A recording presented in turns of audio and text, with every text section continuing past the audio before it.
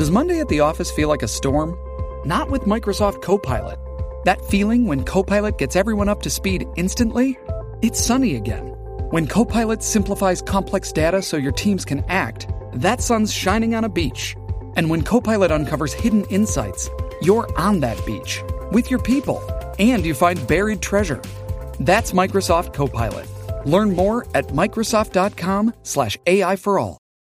Welcome to the Mini Break, your daily podcast for the biggest storylines, results, and controversies from the tennis world. Today is Tuesday, July 4th. Before we get to recapping any of the exciting tennis that's happened over the last 24 hours, I first and foremost have to wish a happy Independence Day to all of our Cracked Racquets fans here in the United States. Whether you spent your national holiday outside by a pool, on a beach, by a lake, with your friends, with your family, cooking hot dogs, cooking hamburgers, or whether you were indoors, feet up, enjoying a day of vacation, watching some spectacular tennis on your television screen, we certainly hope all of you enjoyed the national holiday. And of course, on today's podcast, what we want to do for all of you Cracked Racquets fans is catch you up on everything that's unfolded over the last 24 hours. Maybe you were on a boat somewhere, didn't have the best Wi-Fi, or maybe you just unplugged for the day,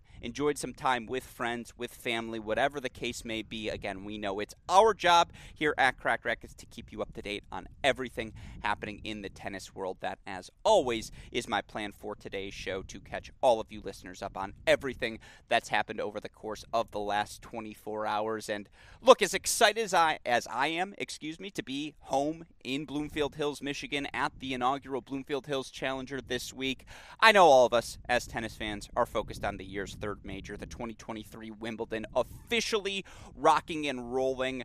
In my opinion, it's not truly a Wimbledon until we see a complete day's schedule wiped away due to rain. And obviously, that was the storyline on Tuesday. Rain, meaning we got only 8 matches of play throughout the course of the day. That said, still plenty of intriguing results. And as always, what I want to do here on today's show is run you through all 8 results, offer you my thoughts on a testy win from Elena Rybakina, Ons Jabeur, Aryna Sabalenka, all top seeds through on the day. Those were your only women's results. On the men's side, again, we had 5 matches, a lot of them fairly straightforward. We'll talk about how Andy Murray looked in match number 1 of the fortnight. Certainly feels like the first time we saw him play a drama-free match at a slam in quite some time. But again, what I want to do on today's podcast, run you through all 8 of the formal results that we saw on the day. Now, there are still plenty of matches that have yet to failed to conclude from day number 1. And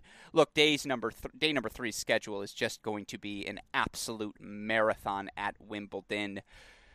We'll catch up on everything from day 3 tomorrow. It's just worth noting, because so many of our round 1 matches got pushed, what I'm going to do to make life a little bit easier for myself. No Great Shot Podcast Ace of the Day for day number 3. We previewed all of day 3's matches already. So again, if you are looking for first round preview content, the Great Shot Podcast feed is the place for you. But again, here on the Mini Break Podcast, day in, day out, throughout the course of this third major of the year, we are going to offer you updates on everything that happens on the grounds at Wimbledon. However, because there were only 8 matches, what I also want to do on this Mini Break Podcast for all of you listeners is offer you an update on everything I saw on day 1 of main draw play, but day 3 overall at this Cranbrook Tennis Classic, or Bloomfield Hills Challenger, as I imagine so many of you know it as. Of course, it's such a pleasure, not only I've already said this, so this isn't a revelation to any of you listeners, but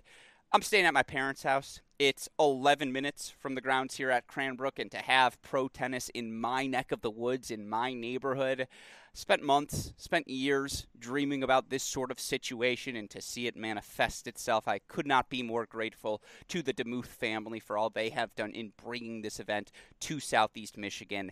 There is just a buzz on the grounds, and maybe I feel that buzz a little bit more present in my life compared to other events because A, I'm super excited.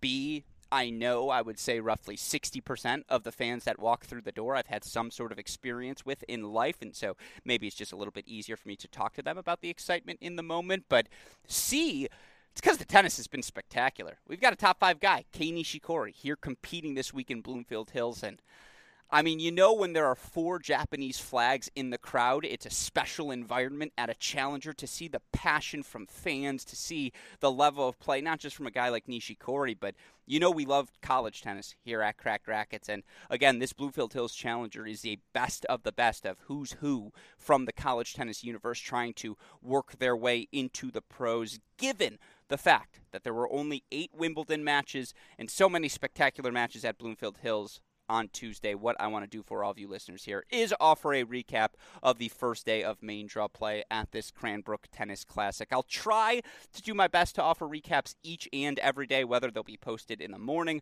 whether they'll be posted in the evening, or whether they'll continue to be posted alongside of these Wimbledon recaps. I guess that'll just depend on my mood on any given day. I apologize for that fact, but we'll try to keep all recaps, again, Wimbledon, Bloomfield Hills Challenger related, here on the Mini Break podcast feed. All preview content will be available over on the Great Shot podcast feed, and again, we will get back to previewing every day of Wimbledon as soon as we have a new slate of matches heading into day number 4. But to recap our agenda here on today's show, I want to talk you through all of Tuesday's 8 Wimbledon results. I want to talk you through the many results we saw Tuesday here on the grounds at the Bloomfield Hills Challenger. Of course, the reason I'm able to do that day in, day out is because of the support we get from so many of you listeners, and it's not a shock to me that there are plenty of listeners here in Southeast Michigan. I would certainly hope our hometown community backs what we're trying to do here in building tennis at Cracked Racquets, but it's been a pleasure to see so many of you who are on the grounds here in Southeast Michigan. If you are going to be at this Bloomfield Hills Challenger, come say hello. I'll be the guy in the Cracked Racquets hat. I'm here. Westhoff's here. I believe Dalton is here as well. It's going to be a blast, and we are looking forward, obviously, to watching all of the action unfold. We wouldn't have these sorts of opportunities if it wasn't for all of you listeners tuning in, day out. So shout out to all of you. Shout out to our dear friends at Tennis Point as well, tennis-point.com. Remember, the promo code is CR15 to get 15% off all of the latest and greatest products in the tennis world. Of course, all you got to do, again, go there, you'll find whatever you're looking for, you sign up using, you make a purchase, you use our promo code CR15, you get 15% off all sale items, free 2-day shipping on all orders exceeding $75, best of all, a free can of Wilson Extra Duty tennis balls, so tennis-point, symbol, not the spelling, tennis-point.com, the promo code is CR15. All right, all of that established, let's talk some tennis here on today's show, and let's start with our 8 Wimbledon results. Again, you only had 8, so I'm not sure how surprising any of them could particularly be, but the top seeds looked apart yesterday, particularly on the women's side. I know the most notable result of the day came via defending Wimbledon champion Elena Rybakina. Rybakina drops her opening set to dangerous, big-serving American Shelby Rogers. Rogers taking that first set 6-4. It was quite clear how shaky the level was from Rybakina to start. And you just wondered, for Rybakina, who had talked very openly about how she wasn't fully over that virus that had plagued her at the French Open, forced her to withdraw. You wondered if the combination of that, the nerves of entering Wimbledon of all places as the reigning champ, you wondered if that was going to overwhelm her early on in the match. And when she comes out of the gate and makes only 48% of her first serves in that opening set, you start to think, are the lights getting a little too bright? Is Elena Rybakina in some trouble here at Wimbledon? Well, guess what? The answer's a resounding no. She's fine moving forward as Rybakina bounces all the way back, 4-6, 6-1, 6-2. Here's the most notable thing. Under 50% first serve percentage in set number 1. She ends the match 44 of 68, makes 65% of her first serves. She's making 65% of her first serves. She's not losing matches because Rybakina, 41 of 44 on the first serve yesterday. She won 93% of her first serve points. And yes, she went 10 of 24 on the second serve. And yes, Shelby Rogers is particularly well suited to take a hanging second serve, or, I like to call those the hanging chads, and take them early on the rise, get Rybakina into the outer thirds, make her uncomfortable. She certainly had opportunities to do that. But then Rybakina started making first serves. And once Rybakina starts making first serves, I'm sorry, you're just not beating her in anything less than maybe a 7-6 set on this surface because, and stop me if you've heard this before, listeners, She plays Serena Williams Power Tennis Country Club Tennis. She faced one break point in the match. That one break came in set number 1. She did not face a break point in sets 2 or 3. She had 14 forehand winners in this match. I think 17 winners overall. You compare that to just the 15 unforced errors she ultimately hit. It's a good day at the office for Elena Rybakina. 31 winners, 18 unforced errors, 12 aces, 2 double faults. A slow start, but considering Rybakina was ill and only, got to play very, very limited warm-up grass court tennis, it took her a hot sec to find the first serve. It took her a hot sec to get a better read on the Shelby Rogers serve, and, once she got that read, I thought she hit her backhand on the rise return particularly well. And you could just tell she took a couple of backhands early. I think she hit 4 unreturned backhand returns in the first 2 service games of Rogers in the second set. It was a slow start, but then she got rocking and rolling again. And look, Shelby's a tricky opponent on this surface because she has weapons to make you uncomfortable. But again, ultimately, credit to Elena Rybakina. Threw in 3 sets. Avoided what could have otherwise been tricky scenario.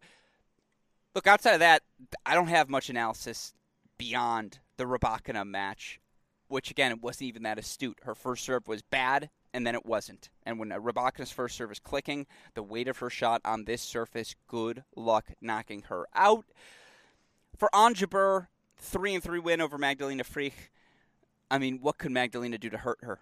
Nothing. And I think that's the biggest takeaway for Ons Jabeur is that physically, I thought she played a very measured match, very disciplined match. And, I mean, every ball was available for her. She wanted to hit drop shot. She could hit drop shot. She wanted to play slice deep, move in behind it. She could play slice deep, move in behind it. She wanted to take a forehand early on the rise, come over the top of it, and flattened it out. She did that repeatedly as well. Again, a 3-3 victory for Jabeur. I really don't have, do I think she is moving? Is there something significant, some sort of significant symbol that says, oh yeah, she's playing 2022 levels of tennis again? No, I don't know if I saw anything remarkable about this Ons Jabeur performance, but maybe that's the most remarkable part, was how unremarkable it was, how on rhythm it felt, how 2022-esque it felt.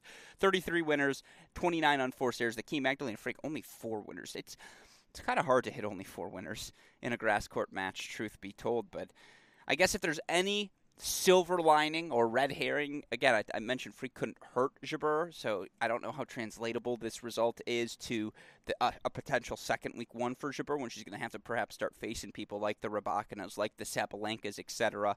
of the world. Again, for Jabeur to win this match in straights despite making just 44% of her first serves, she only faced 1 break point. That's a job well done. She's through 3-3 into the next round. We're joining her on the final women's result on Tuesday. Aryna Sabalenka. Sabalenka 3-1 over Panu Udvardi. 29 winners, 19 unforced errors, 8 aces, 2 double faults. She lost 10 points on serve. Let me say that again. She lost 10 total points on serve in what was 8 service games. 2 for 2 in break points saved, goes unbroke. If you don't have a weapon to hit Sabalenka out of the center and she's serving well, unless your name's Iga Swiatek has weapons to hit Sabalenka out of the center, but unless you have a consistent weapon to turn to, or Sabalenka's playing poorly, you don't really have a shot against Aryna right now. I mean, again, her, Rybakina, and obviously Iga Swiatek, they just exist on a plane above everyone else. And if you do it, again, you do it at one event, we take it with a grain of salt, but they've all been doing it consistently when healthy through the first 6 months of this season. And so, again, Sabalenka, Rybakina, Iga, your clear-cut top 3 favorites right now in the women's singles draw. Outside of that, it's anyone's game. And if you're asking me, could Ons Jabeur be on that list after round number 1, it's impossible to answer with that question with an anything but no. Again, Jabeur, Rybakina, Sabalenka, your women's seeds to advance on day number 2. Day number 2 for the men, again, fairly straightforward. Now, you're looking for the most notable result as it relates to the 30,000-foot view of this Wimbledon. Said it during London, said it in our preview podcast, forecasting this Wimbledon event. I don't care if it's on hard courts. I don't care if it's on clay courts. I don't care if it's on broken glass. I don't care if it's on carpet. I don't care what the surface you want to invent is. Carlos Alcaraz will be one of the 3 best players in the world on it, as long as it involves the same rules, same dimensions as tennis. Because, look, I mean, the phrase sent him into retirement is a double entendre here, because Chardy was already announced that this Wimbledon match would be his last match, and he was retiring following this first-round battle. But dare I say, he sent him into retirement. Like, you could just tell Jeremy Chardy did not have the fluidity, did not have the consistency, did not have the ability to hang with the top seed Carlos Alcaraz in those first 2 sets. And look, credit to Chardy. He went guns blazing, back against the wall. You might as well go down swinging. That's what he did in set number 3 on his way to a 7-5 result. But here's the number. What's so amazing to me is how well these 2 stats mirror each other. Alcaraz, 38 winners, 14 unforced errors. Chardy, 14 winners, 36 unforced errors. Checkers, chess. Whichever one you think is more difficult, that's the one Alcaraz was playing and dominating at. Chardy just didn't have the weapons. He didn't have the forehand. He didn't have the consistency, the physicality that somehow Alcaraz still brings to this surface. Now, I do continue to think the single biggest threat to Carlos Alcaraz's Wimbledon campaign, other than Novak Djokovic, is honestly himself. Because Alcaraz cannot help but, I mean, he's built these habits over 20 years, and this is why he's one of the 2 best players in the world right now, because he's so relentless, because he's so aggressive, because there's not a single ball he doesn't think he can find a forehand to hit, and yet he could hurt himself on these grass courts because they're just slippery. And if you're Alcaraz, you take 1 wrong step to the left, you take 2 wrong steps on a sprint to the right, you try to slide under something and maybe your ankle just buckles a little bit. I am perennially afraid of a rolled ankle for Carlos Alcaraz on this surface. I just, again, Alcaraz is a freak athletically. Of course, I think he's going to be exceptional on grass courts. I think he's not going to win 1 Wimbledon. I think eventually he wins multiple Wimbledons because he's just that sort of player. And I think he's going to win multiple of all the majors, which, by the way, puts him at 8 right away, which is a hefty expectation for someone 20 years old. You're like, yeah, he'll get 8. But honest to God, if I tell you the benchmark, the litmus test, over under 7.5 majors for Carlos Alcaraz right now, how many of you would take the over? Be honest with me. At least 30% of you are taking the over, that he's getting to 8. And that's a testament to him, by the way. But anyways, the guy's explosive. He's comfortable serving and volleying. I mean, his first forehand, the weight of shot, if he hits a ball where you're not expecting it on this surface, because it's so difficult to change directions, you're just not tracking it down. He's the real deal. I don't know how else to say it. Carlos Alcaraz through in straight sets. We'll miss Jeremy Chardy. We got the chance to hang out with him a little bit way back in the OG years, half a decade ago. Shout out to the exhibition event we went to in Vermont, Stowe Tennis event. Shout out to Top Notch Management for putting that on. We got to meet Chardy. We got to hang out. Lovely human. Has been great for the game. Again, classy. So much success. Is he a Hall of Famer? No. Has he set himself up well for his next phase of life? Absolutely. But Carlos Alcaraz is the story in the here and now. He's not only the story now, he's the future as well. Alcaraz through in straight sets.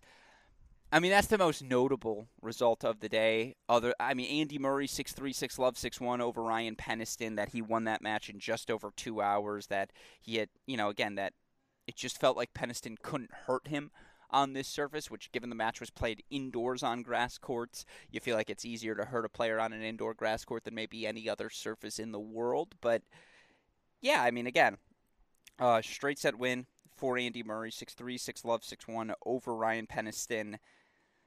Made 63% of his first serves, won 76% of his first serve points, wasn't broken in the match, 21 of 24 winners to unforced errors. I was looking for the net points one. I don't see it at this moment. It's probably just me looking in the wrong location. I mean, look, Murray. I think I saw the stat yesterday. He's won it's at least the 2/3 rule, but he's won more than 70% of his matches against lefties in his career. If you take Rafa out of the equation, and I think that makes a lot of sense. It really does. Look, his backhands would have been the best in history, or in the conversation for the best in history, if he wasn't 1 week older, or so inexplicably intertwined with Novak Djokovic, who, Again, it's the greatest backhand I've ever seen, but Murray can just, against the lefty, Peniston's trying to play a heavy cross court. Murray's like, thank you. I'll bunt down on this. I'll drive through that much more. I'll go line. I'm happy to exchange pace with you cross court. And it's so clear how much more comfortable he is moving to his left 1 year later than he was 1 year ago. The slices have been minimized. He looks fit. He looked healthy. I mean, we just saw him beat 10 straight players ranked outside the top 50 at a couple of challenger events, or, go 10-0 over the course of 2 challenger events. And if you can win 2 challenger events on grass courts in particular, where the typical ranking list for a grass court challenger ranked between 50 and like 116 in the world, those are the players Murray's going to face in round 1. In round 2, maybe even as you get closer to round 3 of this event. Now, Murray against elite competition, Murray tested against elite weaponry. I still need to see it, but if you don't have that elite weapon, he's still Andy freaking Murray. And for him to consolidate his spot in the top 50, again, he's just not going to need wild cards anymore into anything. Real freaking deal. 3-0-1. Again, Andy Murray had to be on your list of dark horse candidates, unseeded players who could make the second week, who could make a run. And look, Wimbledon's always electric when Andy Murray's competing, and so hopefully we get to keep him as long as possible in this event. As simply put, the sport is always better for having him. Other results on the day, we'll run through these quickly. Disasters continue for Dan Evans. He's under 500, I believe, now on the year when you look for Dan Evans overall this season. Let me make sure. I don't want to be incorrect in that assessment, but I'm not surprised to see him knocked out by Quentin Halys in 4 sets. The Frenchman, big serve, big forehand, big weapons. Dan Evans has no confidence. Yeah, Evans 26-29 over his last 52 weeks. He's now here in 2023. Also, 9-8. Yeah, you know what? I retract my hesitation. I don't even know why I checked. I was wrong to assume he's under 500. We have the 2/3 rule. What's the 1/3 rule? Where Dan Evans right now, 9-18. He's lost 7 of his last 8 matches. He has multiple 3-match losing streaks. Let's see, he's lost 3 consecutive matches this year. If you divide up his 6-match losing streak, he did 2 separate segments there, a 4-match losing streak, a 3-match losing streak.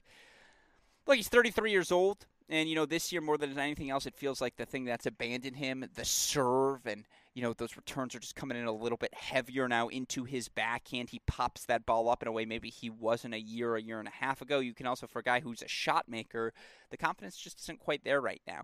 And that ball was just floating too frequently. And look, Quentin Halys was there to attack his serve, his forehand, the biggest weapons on the court.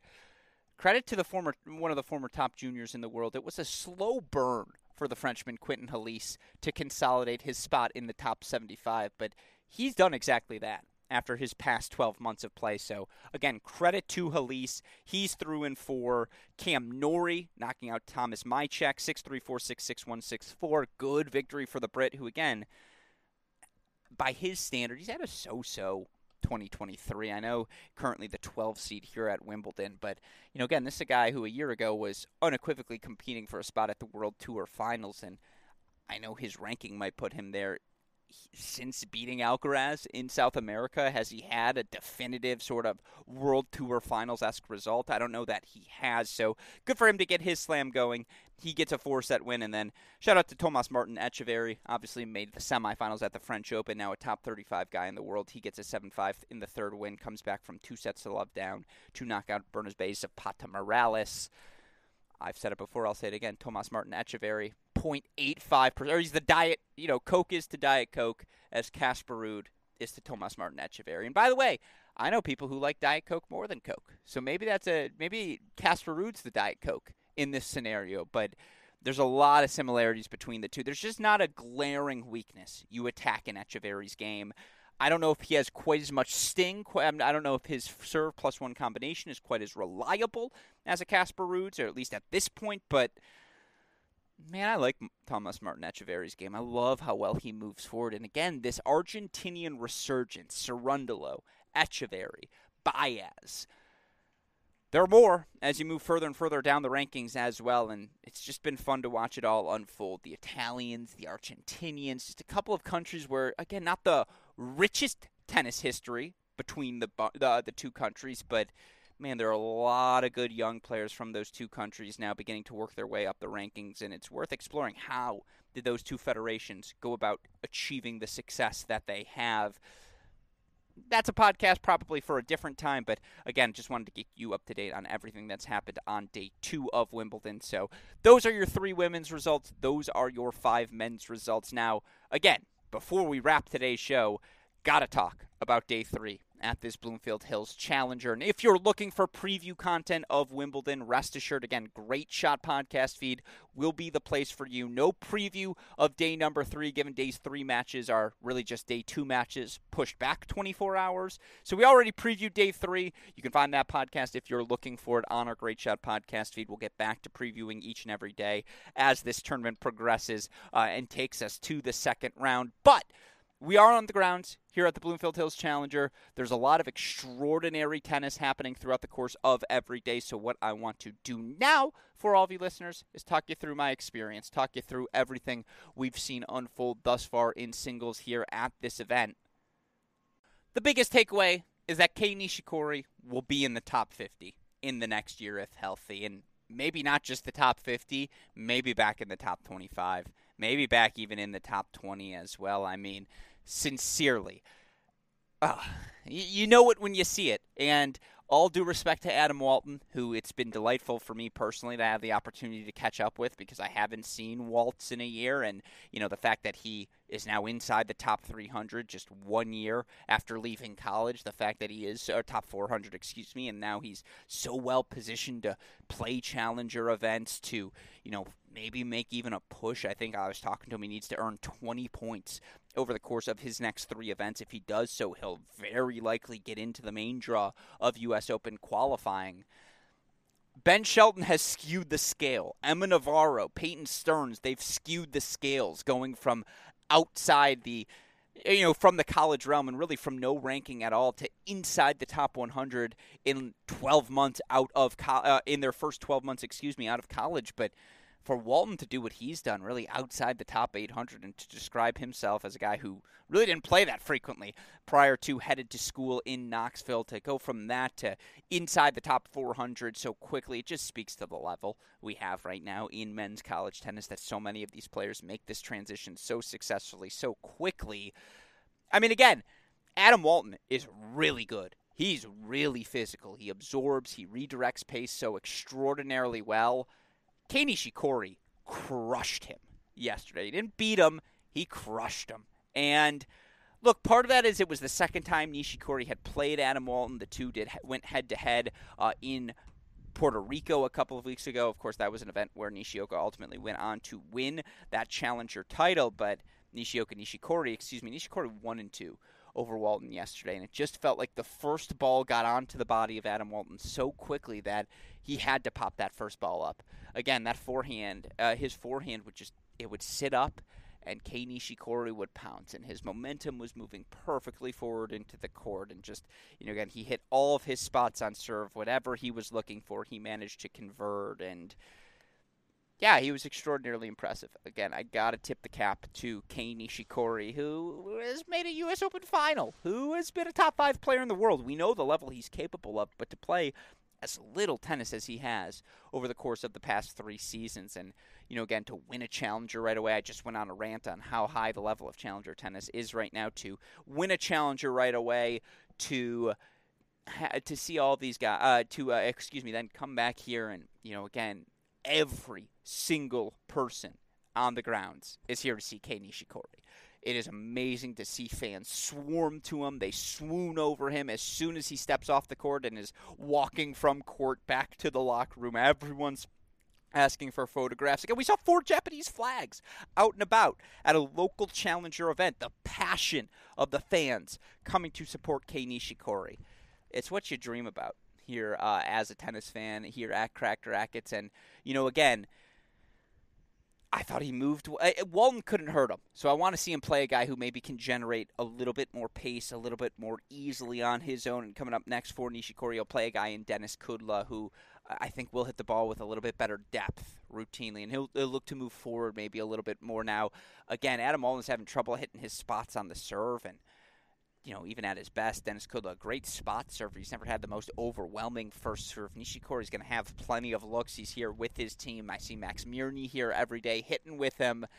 Again, Kei Nishikori right now, must-see TV. Everyone's watching him. Everyone's enjoying him. And he gave Adam Walton the business. I don't know how else to say it. It was the biggest takeaway, is that I do think Nishikori, should his body hold up, he will be back inside the top 50 at the end of this summer, because he'll make a quarterfinal at a DC or in a Los Cabos or, again, wherever he's getting wild cards over the course of the North American hardcourt summer. Kei Nishikori is going to make the most of it. 6-1, 6-2. He knocks out Adam Walton. Again, what else did we see throughout the course of Tuesday? Best match of the day, without question. Two of our longtime friends here at Cracked Racquets, just guys we've gotten the chance to cover now for so long, in Tennis Sandgren, in Mitchell Kruger. In the end, it was Sandgren, 7-6 in the third. No breaks of serve in that third set. And look, these courts, every player describes them as ideal hard courts. Not too quick, not too slow, not too skittish, but not too high bouncing either.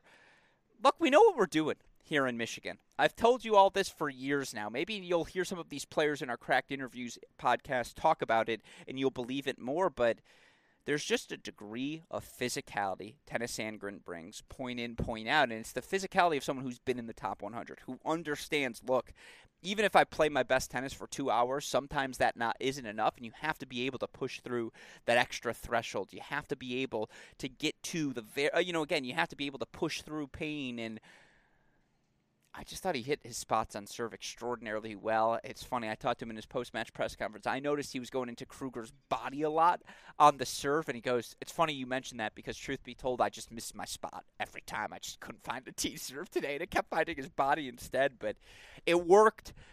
Sandgren right now, again, according to him, he just doesn't love the rhythm of his backhand right now, but again, the depth of shot he's able to generate, unless you have an overwhelming weapon, it's really difficult to hurt Tennis Sandgren, point in, point out. And so, again, credit to Sandgren, who's through with a 7-6 in the third victory. Who's up next for Tennis Sandgren? I think, does he have top seed James Duckworth? He does, right? Yeah.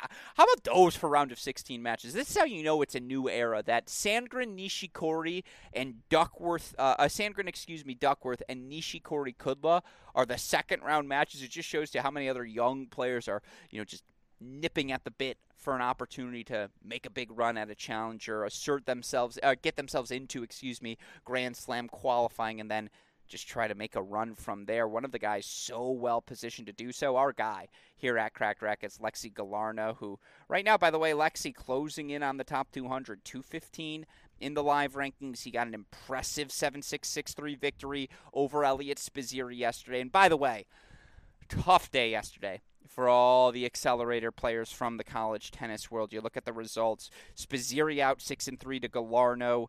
You had Nishesh Basavireddy out 6-3 in the third to Pericard. You had Michael Zhang out 4-1 to Emilio Gomez. Kingsley knocked off by Aiden McHugh for the fifth time, 5-5. You had Ozan Barris knocked out 6-3 in the third by our guy Mukund Sasakumar, who, by the way, we spoke with immediately after that match.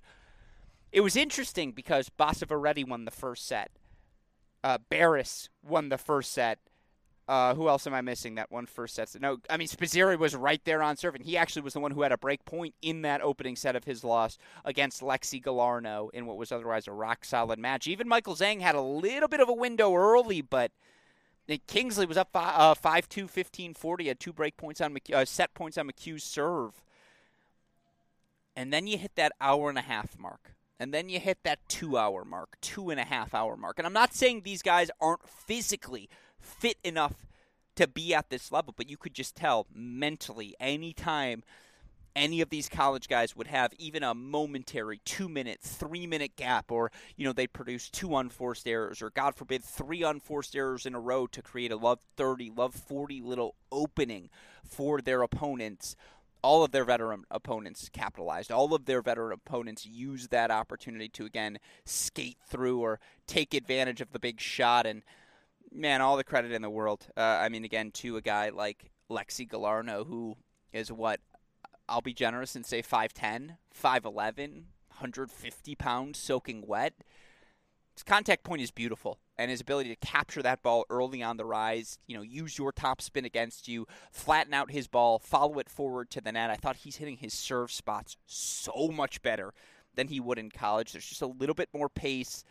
He also is as fit as can be right now. You can just tell things, again, any 5 pounds of, I'm going to go out on a Friday night because I live on a college campus and I want to have fun with my friends. That sort of extra just doesn't exist for Lexi Galarneau anymore. Again, the guy is absolutely rock solid physically and has the shot making, has the creativity, has the aggressive mindset, even if he's not going to blow you away with maybe the pace he produces on his own, but so good at absorbing, so good at redirecting. I used to not think Lexi had a top 100 ceiling, truth be told, just because I didn't know how big the serve would get. I didn't know if at that size, again, he could leverage all the things he needed to physically to put himself in a position to be a top 100 guy. But, man, he did it. And, look, I'm just going to be honest, and he'd be the first to admit it, Elliot Spizzirri's backhand was bad yesterday. It was just spraying on him. I think I saw him miss at one point 6 backhand returns in a row. Not maybe necessarily on the same point because he'd find forehands in between, but 6. I think it was, or maybe it was 6 out of 7. Elliot's serve was good enough. His forehand was good enough. He was physically fit enough to be there, but again, the backhand broke down today, and Lexi was there to pounce. Lexi threw in straights. By the way, I never talked about Kudla getting that 6-3 in the third win over Skander Mansouri.